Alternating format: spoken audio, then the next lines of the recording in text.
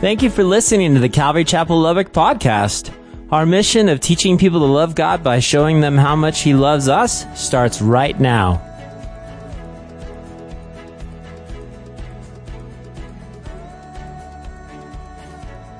Two weeks ago, we left Jesus in a dialogue with His followers. You go, His followers? Well, this was not a crowd who followed Him because He was the Messiah. What we need to wrap our minds around is that they were following Him because they were thrill seekers looking for another free lunch. That's all they were. They knew what Jesus had did up at the feast, and they were like, man, He did some miracles. We know that He raised Him. We heard that He turned water into wine. And so they're following Him. And you remember, they had just been fed, right? And so they're following Him.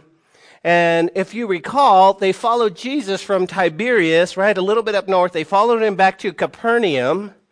And when they found Him there, they asked Him this question, Rabbi, when did you get here? Like, we know we left you over there, and when did you get here? And what Jesus does is He reminds their hearts that they were following Him, now listen, because they were hungry and they wanted another free meal. Well, let me stop right there, okay? Part of my introduction. But we have to be so careful that we don't follow Jesus just because He has all the toys, or He has free meals, or we want to be blessed. We use that word a lot. Be blessed, brother. Be blessed. But that's not why we follow Jesus, right? We follow Jesus not because He makes life better. We follow Jesus because He's better than life. And so, again, they're following Him for a free meal. Okay? But the folks were a little bit sneaky. You don't know anybody like that, do you? What do you mean? Guys, they bring up their famous prophet Moses, who fed their ancestors, you remember, manna in the desert for 40 years. Right? So they go, hey, Moses, you remember our Moses? Do you remember our Moses? Well, Moses spoke of another prophet who would do the same, who would feed. And so they come looking to Jesus to see if He would satisfy their physical hunger. So they're a little bit sneaky. They're going, hey, listen, we're looking for a free meal. And so, hey, Moses did this, and Moses talked about another prophet. Are you the other prophet? I mean, because, listen, we had lunch, but it's breakfast, and I'm hungry. And Jesus begins teaching and explaining to them that He was indeed the bread of life. And He tells them that I am the one that came down from heaven, right? That's what we talked about 2 weeks ago. Their response was, then they said to Him in verse 34, Lord, give us this bread always. Right? And we're kind of the same way. We would think, hey, listen, I'm hungry. Well, I'm the bread of life. Well, then I want to eat. I mean, come on. And then Jesus says in verse 35, and Jesus said to them, I am the bread of life. He who comes to me shall never hunger. He who believes in me shall never thirst. But I said to you, and you have seen me, and you do not believe. Now, here's what I want you to catch, guys, as we get into our story. Jesus is having this dialogue. Now, you got to understand the heart of Jesus. He loves them and He wants them saved. Can I get an amen? That's His heart, right? And that should be our heart, too. Yesterday at Men's Fellowship, the one thing that we was pointed out that really touched my heart, Josh said, one of the words was that some of the people that we dialogue with were our POWs. We they're prisoners. Satan kind of has them, and we want to win them to the Lord, and we sort of look at them like, I'm going to win the argument, and we forget to see them as somebody who's trapped or in the snare of the enemy. And so Jesus' heart is always looking beyond that, guys. And so Jesus tells these thrill seekers, these hungry people, He says, guys, you've seen the miracle. He says, but you really haven't believed. I'm here, and you haven't believed. Now, we need to understand what John is talking about, right? Because you and I take that word for granted, believe. Do you believe that the sun will come up tomorrow? We don't even doubt it, do we? Well, it'll come up. Well, there might be some clouds, but I know above the clouds, the sun will come out tomorrow. We know that, right? We believe it. We believe that if we get in an airplane and we've paid the money and we sit down and we buckle ourselves, we believe that airplane's going to take off and get us to our destination. Now, yes, I understand there's some doubts, right? You're in the middle of the airplane, you're like, it's shaking, we're all going to die, But for the most part, we really believe. So we've got to understand what John is talking about when he says believe, okay? Now, he uses this word believe, and it's believing for salvation. If you're taking note, he uses it over 100 times in this gospel. So we really need to believe. You go, what does it mean? Well, it's a Greek word made up of 3 Greek words, okay? The word, it's this one word made up of 3, okay? And the first Greek word is pisteo, okay? Pisteo, and it means to have faith in. Now listen, in respect to a person, not to have faith in your chair. I have faith in my chair, it's going to hold me, but as in a person to entrust. That's what John employs. But there's the other second Greek word, it's pistis, and it's to be persuaded. Persuaded. You have pisteo, you have pistis, and it means to be persuaded, to have reliance upon Christ for salvation. That's where you go, okay, I'm going to rely. I'm persuaded that's who he is. There's been a lot of false messiahs that have come our way in our world, haven't they? Somebody stands up. I mean, even today there's people standing up. I'm Jesus. I'm the Christ. And we have no pistis. We're not persuaded in him. We know that 2,000 years ago, the only one, Yahshua, the Meshach, Jesus Christ, the anointed one came. And the third, and this is key, guys, is pitheo, P-E-I-T-H-O. And you go, what does it mean? To be convinced with confidence. Do you have that confidence? You have that confidence. Are you convinced? So John says, so Jesus looks at his crowd and he goes, guys, listen, I've shown you who I am, and you haven't put your faith in me. You haven't been persuaded with any reliance upon me, and you are not convinced with confidence. You don't believe. You don't believe. And so Jesus finishes his discourse in verse 40, and he says, this is what my Father wants, that anyone who sees the Son and trusts who he is, that's the first one, and what he does, that's the second one, and aligns himself will enter real life, eternal life. And if that's you, in the last day, he says, I'm going to raise them up again. That's salvation. That's salvation. So that's where Jesus finishes. That's where we left off 2 weeks ago. Well, today we're going to see part 1 of their reaction. How are they going to react to this? This is a hard saying. Now remember, they're in a dialogue. I want you to feel the weight of what's going on here. They're thrill seekers. They're looking for another meal. They've heard that the Meshach, their Messiah, is coming. They don't know it's him, but they know that he's doing some miracles, and I'm hungry. Let's get some food on the table, Jesus. Come on. My little ones are hungry. I don't want to go all the way back home. I crossed the sea from Tiberias to here. Jesus, come on. Deliver. Come on. And that's what they're looking for. And so this is their reaction. Now, church, I'm calling this message, you ready? You are what you eat. You are what you eat. And you go, what do you mean? Well, guys, today we discover that Jesus tells us that in order for us to have eternal life, we must eat and drink his flesh and his blood. And this is a hard saying to those who are there. I want you to think about it. Can you imagine?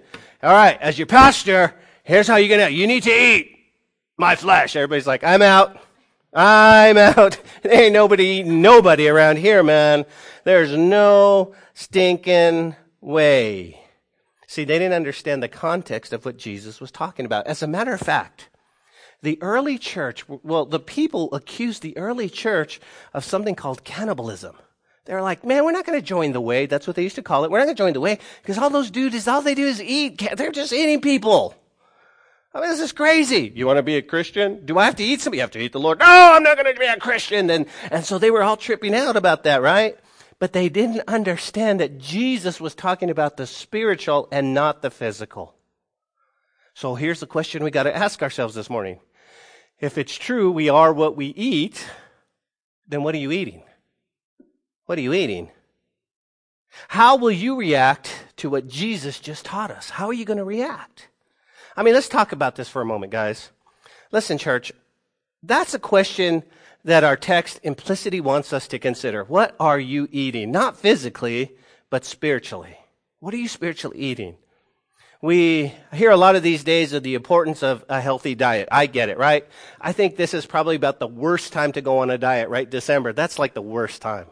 You know, you start looking in the mirror, you start going, oh, yeah, I got to do something. I'm going to go on a diet. And then all of a sudden the holidays come around and cookies and fudge and all this stuff. But January 1st. Okay, January 2nd, because January 1st is still a holiday, okay? People still eat.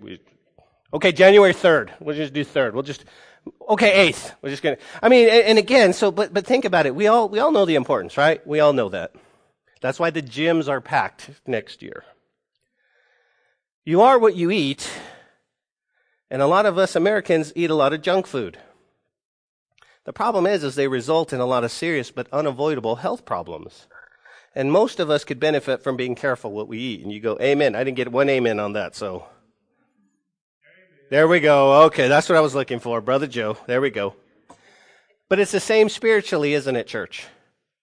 If we gorge ourselves on the latest movies or on the fanfare that's offered every night on TV, and you seldom are fed from the Bible, don't be surprised that you're not spiritually healthy. We have to be careful.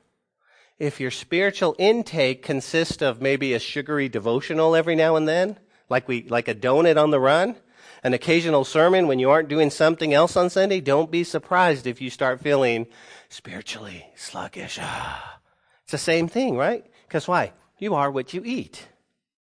Well, Jesus says, I'm going to take this even deeper. I want to take it even deeper. You are what you eat. So in John chapter 6, after he fed the 5,000 with the 5 loaves and the 2 fish, Jesus repeatedly offers himself as the spiritual food that gives us eternal life. So everybody got it, right? So we know that physically we are what we eat. We get that. Pastor Ben, I don't want a sermon on the donuts I'm eating or the cookies I'm eating. I don't want it. But spiritually, I need to make sure that I'm not on a sugary substance. Spiritually, I'm not just getting a sugary devotional. But then Jesus is going to take it deeper, right? He says, okay, so I want to make sure that you guys understand you are what you eat. And he repeatedly offers himself as the spiritual food that gives eternal life and eternal satisfaction to all those who eat.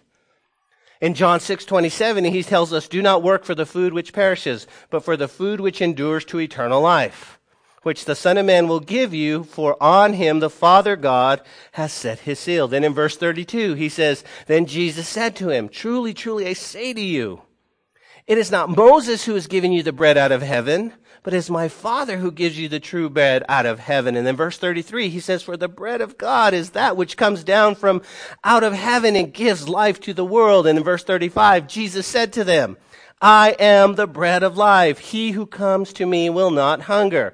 He who believes in me will never thirst. So he's talking, help me church, he's talking spiritually, isn't he? It's not, Jesus, I am the bread of life. Wow, what are we going to do? We have to kill you and cut you up? What?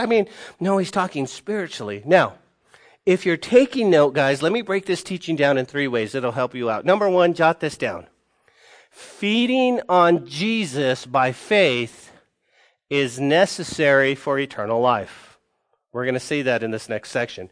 Feeding on Jesus by faith is necessary for eternal life. Number 2, feeding on Jesus by faith is necessary for temporal sustenance. Temporal sustenance. And then 3, feeding on Jesus by faith is necessary for temporal and eternal, here's the word, satisfaction. So you got eternal life, you got temporal sustenance, and now you got temporal and eternal satisfaction.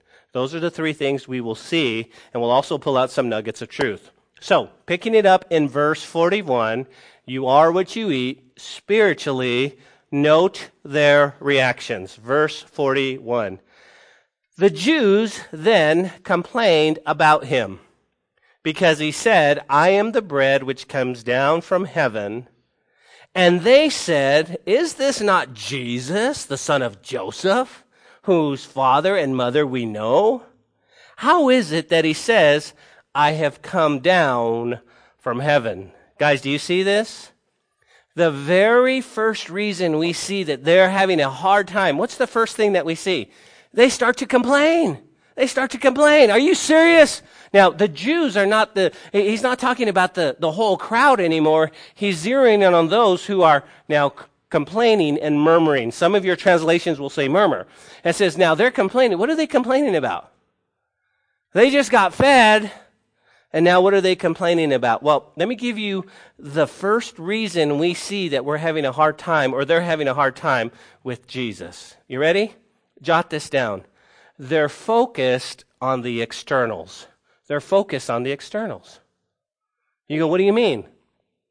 Notice what it says. It says, and is this not Jesus, the son of Joseph, the father we know and mother we know? How is it he says, I come down? Here's what they're really mad at. First of all, they're mad at it. It's not that he says that I am the bread of life. He says that I've come down from heaven.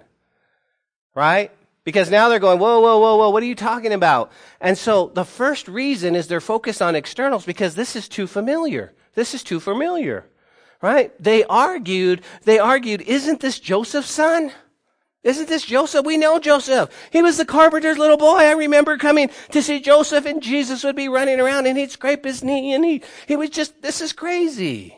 How in the world can he say he's come down from heaven? How can he say that? Here's why. You guys remember? They were expecting, they were expecting a different Messiah. They were expecting a different Messiah. They were looking externally for something else that they completely missed him. You go, why? Because he didn't fit their external view of what they thought the Messiah would be. They had a preconceived idea of how Jesus should look, be, and act. And now here comes Jesus on the scene. They're like, what? He didn't fit, guys, their picture of a Messiah. They were so familiar with him that they wouldn't listen to what he said. The same thing happens to you guys. You go, what do you mean? Well, think about it. Family won't listen to you because they go, yeah, we used to party at the same time. We used to do the same. Yeah. Oh, you're a Christian now, sure. And you're just so familiar that they're looking at you and they just don't get it. They're missing it.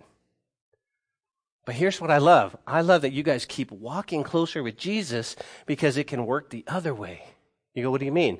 You have such a radical change in your life that people stand back and they're amazed and they're going, how can this be? You used to be, what? All the way through high school, you were known as beating up on people, and now you're praying with them and you're hugging them? Guys, it can change, but here's the question. Is your life so radical that people are like, are you serious? Or have they gotten too familiar with you? Yeah. He's going to preach about Jesus again, yeah. I see how he is, but he doesn't really live it, so we got to be careful. This is what's going on, okay? Let's be that radical change. Notice how Jesus responds. Verse 43. Jesus, therefore, answered and said to them, do not murmur among yourselves. Do not complain. Okay, let's stop right there for just a second. Could we agree? Could we agree to try to tackle 2018 without complaining? I think we are all, everyone included, guys, we just complain about everything, don't we? And I'm looking and I'm thinking, this is exactly like the Exodus, don't you think? This is exactly why. Guess what happened? They were getting manna from heaven, and what did they do? They complained. Is this all we get? Moses, man, we want to go back to Egypt. There was leeks there, melons. All they did is complain. Throughout the whole Exodus, all they did, help me, church. All they did is complain. And we get that way too, don't we? We get that way too. We drive up, welcome to Burger King, can I take your order? Yeah, let me have a hamburger with no pickles. And you get it home, and guess what? I can't believe there are pickles. I put pickles in this. And you're throwing fries are flying up in the air and all we do is complain. Here's what I want. Here, listen, look. Jesus therefore answered him. Jesus tells us, don't murmur among yourselves. Let's not complain anymore. Let's not complain. It's really easy to complain. Yesterday. Okay. I'm driving to men's fellowship, and I get in my car, right? And I have my venti, right, coffee with white chocolate mocha flavoring. And I'm sitting there, right, and I put it there, and I'm driving, right?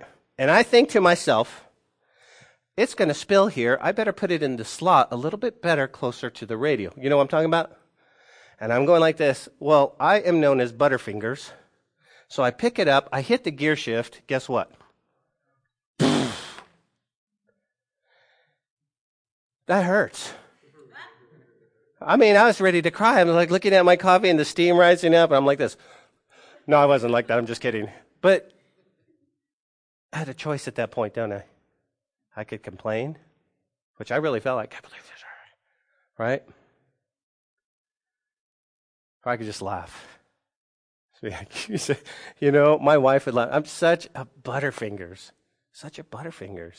And they laugh at me. One time on my counter, I spilt a protein shake. I mean, it was like right there, and I'd knocked it over, and I'm like, it didn't go on the floor, so I got a straw, and I was like, and they laughed at me because I'm such a butterfingers. Here's the point. Let's not complain. Let's try not to. Let's try to see the good. And you go, how am I going to do that? Well, let's purpose in our hearts right now. Say, Lord, in 2018, I don't want to complain as much. Yeah, everything's going to go good, but Jesus said, don't murmur among yourselves. Completely out of context, but let's jump back in the text. Therefore, Jesus answered and said to them, right? Do not murmur among yourselves. No one can come to me unless the Father who sent me draws him, and I will raise him up in the last day. Now, here's what I want you to see, guys. Verse 44 now starts to make an important statement about what? About salvation and conversion. You go, how so? Look at it again. No one can come to Jesus unless the Father who sent me draws him. That's the very first thing. We need to see that it's God who does the drawing. Okay? Listen, if you're here today and you are saved, it's because the Father had already he drew you into his presence. There's not some of us blind going, I just got saved. I don't know what happened. No, the Lord had already began working.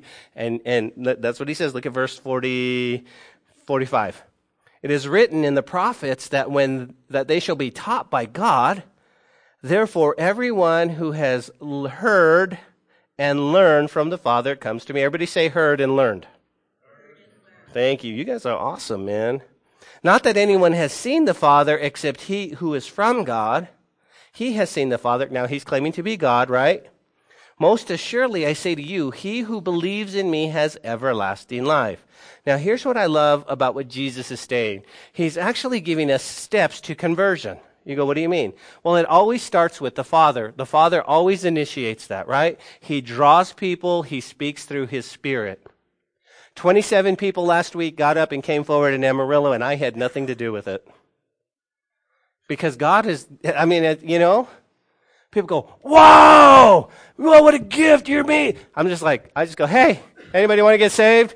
God's already moving, and people come forward, and anyways. It's God who starts, right? Look at verse 45, right? We said that. Verse 45 says what? Well, the first one is he draws. Number 2, those who hear, and faith cometh how? By hearing the word. So then all of a sudden they begin to hear, and then the word learn there, you guys heard and learned. The word learn there literally means understands. And so what happens? The Father begins to draw. You begin to hear his voice, and you begin to understand. Yes, I am a sinner. And what happens, guys, is the third one, verse 47 says, and they, what? Most assuredly I say to you, he who believes in me has everlasting life, right? So they believe.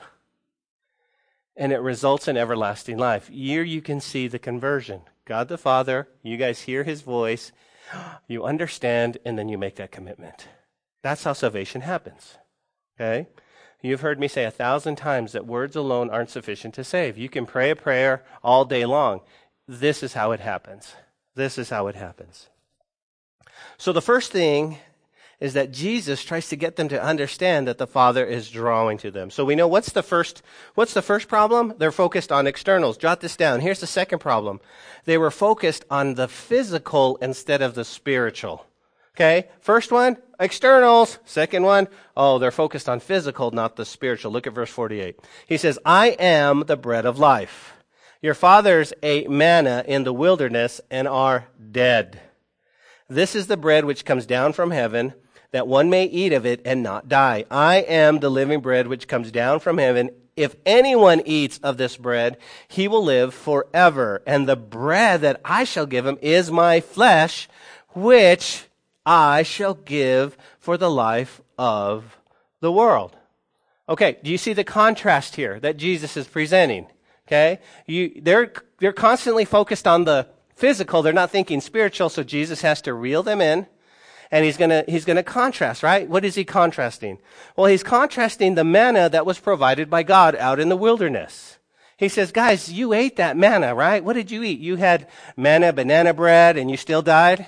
You had manicotti and you still died. You know what I'm talking about, right? You had whatever else. He says, it quenched for a specific time. And see, the manna was meant to sustain you for a time of hungering while you wandered in the wilderness. That's what it was for. But here's the contrast Jesus just said. The contrast, he says, but I am the what? The bread of life. And this is meant to what? To satisfy a deeper hunger. It's the hunger of the heart, not the stomach. You ever go somebody say, you hungry, bro? You hungry? Oh, man, I'm starving. How cool would that be as if we said, man, if we had our hearts so hungry, and I can satisfy that hunger in your heart. And you've seen people, right? You've seen people who go, man, they're just not satisfied with anything. You have people on this side who have all kinds of money. They have everything they want. I mean, to them, Christmas is like, unless they spend 20 grand, it's not Christmas. And they're still not satisfied, are they? Because they missed the point of Christmas. And then over here, you have people go, I don't have anything. We don't have $20 to spend on Christmas. And they still miss it because Christmas is now not about the $20, is it? It's about Jesus. And they're not satisfied because it's only Jesus who can satisfy the hunger of the heart. And I want you to note the promise in verse 51. Notice what he says. I am the living bread which came down from heaven. If anyone eats of this bread, he's going to live forever. And the bread that I shall give him is my flesh, for which I shall give for the life of the world. So, we need to be clear, guys, on what Jesus means here. You guys see that? He said, this is my flesh. You need to eat that. We need to be clear here what Jesus means, and we need to take it to heart. Here's the lesson. First point. Feeding on Jesus by faith is necessary for eternal life. You are what you eat. And if you eat the flesh of Jesus, you will be saved. Now we have to do some work real quick. Jesus says that we must eat his flesh and drink his blood to have eternal life. So before we examine what Jesus means, we need to look at what he doesn't mean. Okay? Here's what I want to teach you. Remember, eating Jesus' flesh and drinking his blood does not refer to partaking of communion. That's not what it means. Most people go, oh, it's communion. Okay, so as long as I come up here and I get the cracker and I get the juice, that's not what he's talking about. Now, remember, our beautiful brothers and sisters in the Catholic Church believe in something called transubstantiation, and they actually believe that actually turns into the flesh and the blood of Jesus. Well, Jesus isn't talking about that. What do you mean? Well, commentator E.W. Pink says this. First, communion at this point has not been instituted.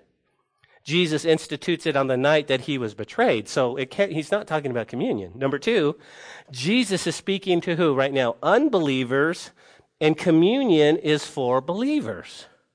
Well, that makes sense. Third, eating here unto salvation or eternal life, while eating the Lord's Supper is for those who have already been saved and points to fellowship. When we have communion, guys, that's what it means. It's koinonia. It's communion. So we know it's not communion. Eating Jesus' flesh and drinking his blood refers to what? Believing in or appropriating personally in his death on the cross as your only hope for eternal life. That's what it means. Hey, have you ate of Jesus today? Amen. You did? Gave my life to Jesus. I'm saved. I'm saved. And you know how I know? I know that when I take my final breath, I don't know if it's going to be him personally or angels or whatever, but I know I'm going to be with him forever. And I'm going to walk on streets of gold. And all the people that love Jesus that come before me are going to welcome me. Hey, you made it. Wow, we're shocked. No, I'm just kidding. So here's what I want you to note. Note the parallels, right? In John 6:40, Jesus says, "For this is the will of my Father, that everyone who beholds the Son and believes in him," you guys know what believes means, "will have eternal life. And I myself will raise them up in the last day." The requirement for eternal life is to what? To believe in Jesus. And the promised result is that you will have everlasting life and he will raise you up in the last day. What a great promise. Now, you guys remember what they asked, right? They asked, they asked him, what must we do to do the works of God? And what did he say? Just believe. Just put your faith and trust in him. Why? Because we are what we eat. So let's break this down, right? 52. The Jews therefore quarreled among themselves. Okay, here we go. These guys can't get it together. How can this man give us flesh to eat? Now, again, what are they're focusing on? Physical. Then Jesus said to them, "Most assuredly, I say to you, unless you eat the flesh of the Son of Man and drink his blood, you will have no life in you. And whoever eats my flesh and drinks my blood has eternal life, and I will raise them up in the last day." Now, here's what is worth noting, okay? Jesus is using a metaphor to illustrate spiritual truth about faith. Faith is like what? Eating and drinking. So he's using eating and drinking as a metaphor. And these are the same exact results that chapter 6, verse 40, but instead of beholding the Son and believing in him, Jesus substitutes eating and drinking. Wow, that just makes sense. And verse 55, he says, why? "For my flesh is food indeed, and my blood is drink indeed." Point number 2, as we got to hurry. Feeding on Jesus by faith is necessary for temporal sustenance. Temporal sustenance. Look at verse 56. "He who eats my flesh and drinks my blood," notice what he says, "abides in me and I in him." The Greek verb for eats here, guys, is the present, it's a present verb looking on ongoing relationship between Jesus and the one who feeds on him. When you eat food, what happens? It actually becomes a part of you. When you feed on Christ by faith, you become more like him. And then you enjoy that close relationship with him. You guys heard of progressive sanctification, right? Progressive sanctification is the more you walk with Jesus, the more you become like him. Because you're feasting on him. We have to be careful that we don't have the WWJD, what would Jesus do, and not really understand that we need to do what Jesus would do and be like Jesus as we grow in him. That's what he's talking about, right? He's going to, abides in me and I in him. "As the living Father," verse 50, "have sent me," verse 57, "I live because of my Father. He who feeds on me will live because of me. This is the bread which comes down from heaven, not as your fathers ate the manna and are dead. He who eats this bread will live forever," right? Very, very clear what Jesus is saying. Jesus is saying, listen, you guys look to that and you're looking for a free meal, and every one of them died. He says, partake of me spiritually, put your faith and trust in me, jump in with both feet, and he says, you're going to live forever. You're going to live forever. And these things he did at the synagogue as he taught there in Capernaum. Now, we're going to close with this, but I need to share this story. The first time I went to Israel, we went to the synagogue there where they said Jesus is taught. Now, there's a synagogue there, okay, that they built over the synagogue that they actually thought Jesus taught. Well, the first time I went to Israel, they say, "Pastor Ben, you're going to have the teaching here at Capernaum. You're going to teach this passage." And I was like, So I kind of looked at it. I saw it was the bread of life. So the night before, when we went to dinner, in the hotel, they had a loaf of bread about this big. I mean, you could get the little ones that you'd put butter on and you'd have with your meal. This one was, I think it was probably more for show, right? It was the big loaf of bread, right? And I said, I wonder if I could take one of those. And one of the ladies who was on the trip, she goes, "I think we can." And so she grabbed it and she put it in her backpack and she saved it for me. And so we're sitting there right at Capernaum, and this was the first time, right? We're sitting at Capernaum, and I'm teaching, and I'm going through this passage, and I came to the place where I said, I am the bread of life. Whoever partakes in me will have eternal life. And at that point, I pull out this big loaf of bread. And everybody in the group just got a little piece. And it was so cool because we're sitting right where Jesus said this.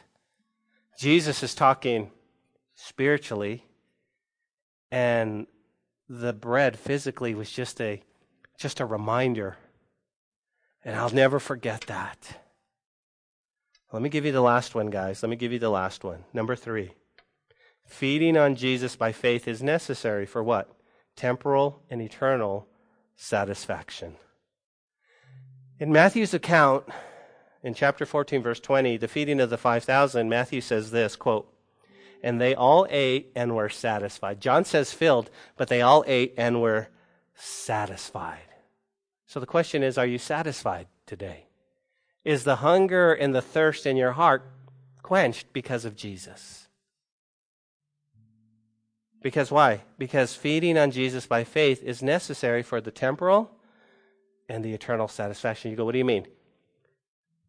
Are you satisfied with your walk here on earth? And do you know where you're going? If somebody asks you at work tomorrow, hey, how do you know you'll go to heaven? You have that full assurance? I mean, you're like, seriously? Absolutely. Why? What did you do? What kind of good stuff did you do, Mother Teresa? No. It has nothing to do with that. You know what it has to do? I do nothing, man. As a matter of fact, you heard the song, My Hands Are Dirty. I'm looking at my hands going, I can't lift my hands to the Holy One. And Jesus says, because you've been feasting on me, you can. And your assurance in heaven is secure. Well, guys, as we come to a close, there were 3 reactions to the word of Jesus. 3 reactions. You know what they are? Number 1, many left and walked away from Jesus. They heard this and they're like, they left him. And it breaks my heart. Number 2, one stayed till the end but ended up betraying him. We know who that was, right? But here's what I love. Many believed. Many believed. And so here's the question. What's your reaction? Do you believe? Do you believe? And you go, why, Pastor? Here's why. Because you are what you eat. You are what you eat. Father, we thank you for your word today and the truth in your word. We love you, Lord. Thank you, God. We want to feast on you today. We want to feast on you, Lord. We want the spiritual satisfaction of knowing, God, that we can partake in you at any time. We put our faith and trust in you, Jesus. And we thank you. We open up our hearts and we say, yes, I will eat the flesh of you, Lord, and the blood, metaphorically, by faith, trusting in you for my salvation. Oh, come quickly, Lord Jesus. It's in your name we pray. Amen.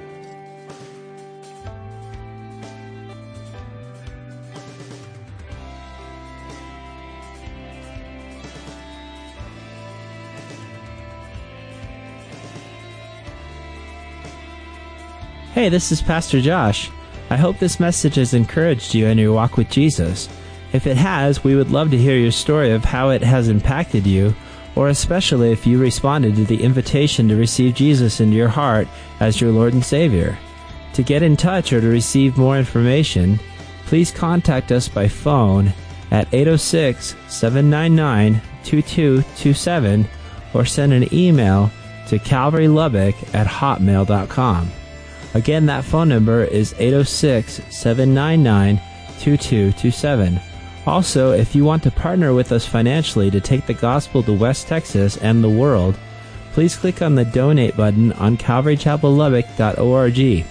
Thanks for listening to the podcast. May God richly bless you.